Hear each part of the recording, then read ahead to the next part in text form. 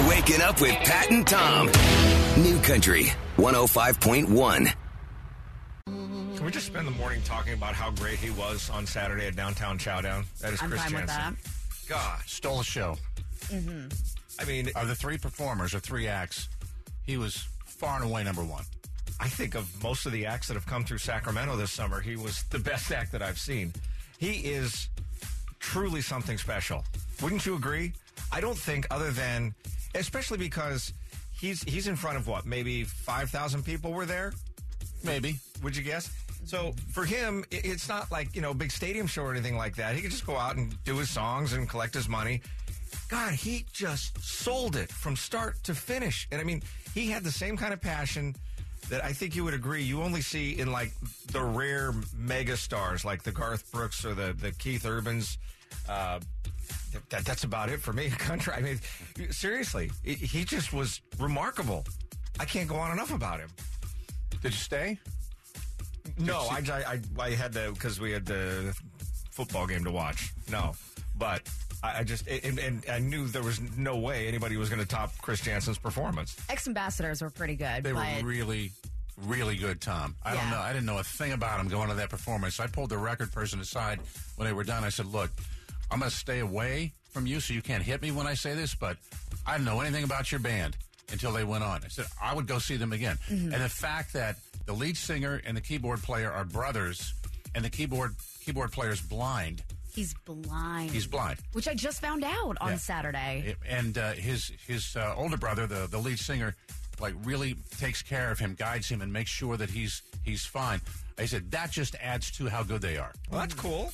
No, I wish I would have been able to stick around for that. Wasn't able to, though. I know. There was a football game going on. But I tell you what you missed. Here's what you missed, because I stayed about halfway through Sheila E., and then we had to go. And as I'm going, I patted our boss in the back, and I said, hey, thanks. I'll see you on Monday. And he goes, thanks for coming. And I wanted to say, okay, excuse me, I just want to tell you one thing right now. I had a great time, but I had no choice. I had to be here. Right? What do you mean, thanks for coming? I was on the schedule. So on Saturday, I just want to share one of my more interesting moments with you. It was 99.9% a great day. The 0.1% came in when two guys got into the VIP area who didn't belong there. And one guy who I think had a lot to drink kept hitting me up. You want a guitar pick, man? I need a guitar pick from my daughter from Ex-Ambassadors' favorite band, Pat. Can you go back and do that for me? I'm like, well, I'll ask. So went back and asked, and it wasn't happening. Came back out. I said, they're still working on it. I put my best guy on it, that guy. When they were all said and done, came back out, because I checked the last time, came back out, and I had to tell him that, keep in mind, the entire time, I could not get away from this guy. Oh, it was one of those. It was a mosquito. And his buddy was there, and his buddy actually made his way backstage and then got thrown out of the whole affair. What? Yeah, exactly.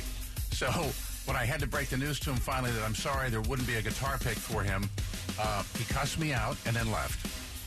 Awesome. Mm-hmm. Yeah, thanks for the effort, pal. Wow. Was that the guy that kept screaming for Great White? Yes. He wanted to hear Great White? Yeah. What? Tried to explain to him that'd be a little difficult, but he wasn't having it. I don't remember this guy, and it's probably for the best. He doesn't remember anything either. It doesn't sound like it. Apparently not. I did get a couple of pictures of him. I was really tempted over the weekend to put him on Facebook. And leave him alone. Yeah. It was fun, though. Saturday, Downtown Chowdown, best moment besides Chris Janson just being the best performer we've seen live in a long time. He's a special dude. He brought it. He also brought up an 8-year-old kid named JJ. I love this. This dude's down in front with a Yellowstone National Park shirt on, an American flag belt buckle, his pants tucked in his boots because he don't care, and that cowboy hat doing this all the time. What's up? What's your name? JJ, JJ. can you play Find Me a Boat? Yeah, I'm going to play that today for sure. Did you bring your girlfriend today? No. No. Do you have a girlfriend? No. You're about to get one. So he's up on stage, and the one thing you need to know about JJ, I talked to his mom and his grandma afterwards, because I know there are some people, and we heard from them, who said, that kid gets up on stage everywhere. Well, that's what he wants to do, right? That's his. He's only 8 years old, and because of the way he dresses, and he'll talk about his experiences on stage, he's even put some pictures together, he gets bullied at school. So for him to have this moment Saturday was incredible. Ladies and gentlemen, I love this man right here. This is a good one, JJ right here. This is a good boy right here. I can tell already. Here's how we do it. Let's sing that chorus, okay? Fix a drink. Well, I can fix a drink. Pour it on ice. Mix it on up. Up and get you feeling right. I can get your buzz. I can get you smiling. I can make you feel like you're sitting on an island. I can make it fruity. I can make it strong. All you gotta do is tell me what you want. Put it to your lips. Take a little sip. Tell me what you think. Tell him, son. Hey! I can fix a drink. How good was that? The entire video is locked and loaded on our Facebook page at KNCI Pat and Tom. New Country 105.1. Pat and Tom Hot Nashville Minute.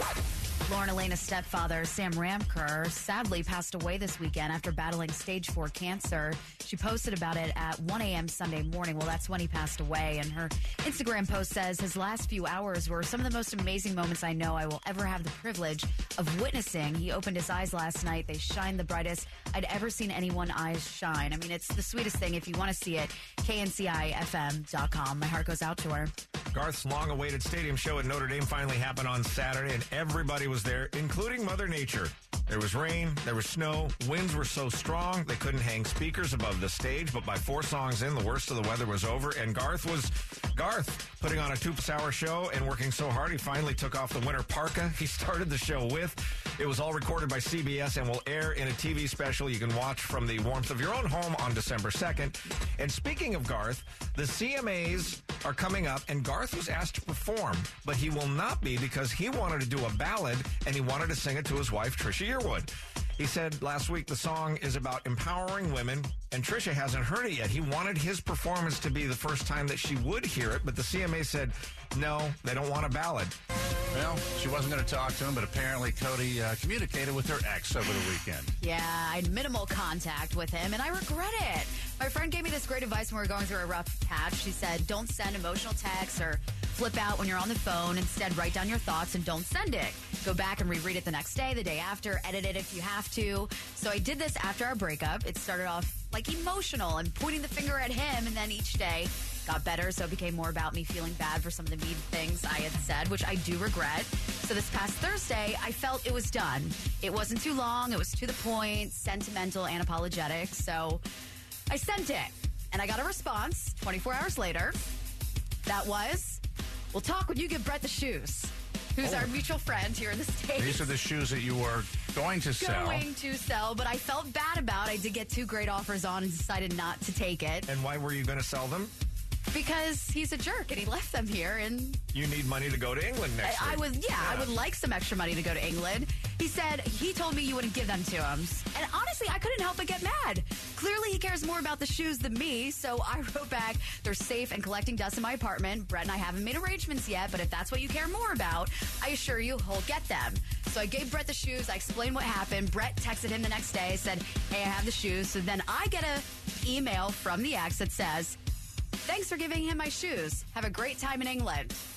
You were looking for more than that? Yes, there was nothing else. No apology, nothing sweet, nothing. Cody, you were dating a girl. The guy cares more about his shoes than a relationship. I mean, what did you want him to say? Like, I haven't been the same since you dumped me?